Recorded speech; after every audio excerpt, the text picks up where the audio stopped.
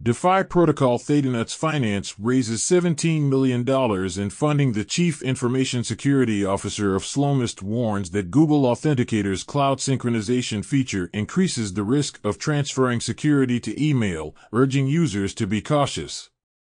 A MetaMask-affiliated address has pledged over $110 million worth of ETH on stake.us.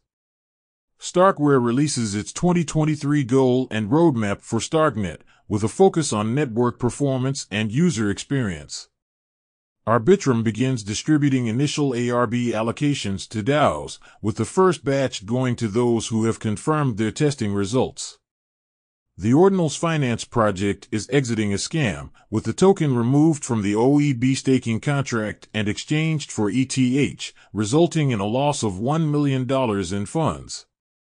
The stolen funds have been transferred to Tornado Cash. A new stablecoin bill in the U.S. aims to strip the SEC of its regulatory power over stablecoins. The Korean prosecution will transfer Terraform Labs co-founder Daniel Shin and other suspects to trial. Bybit will begin mandating KYC for users on May 8. Amazon's NFT platform launch is delayed until May 15. The Visa is hiring software engineers for its crypto division to develop new products and plan its crypto product roadmap. That's all for today. Have a good one.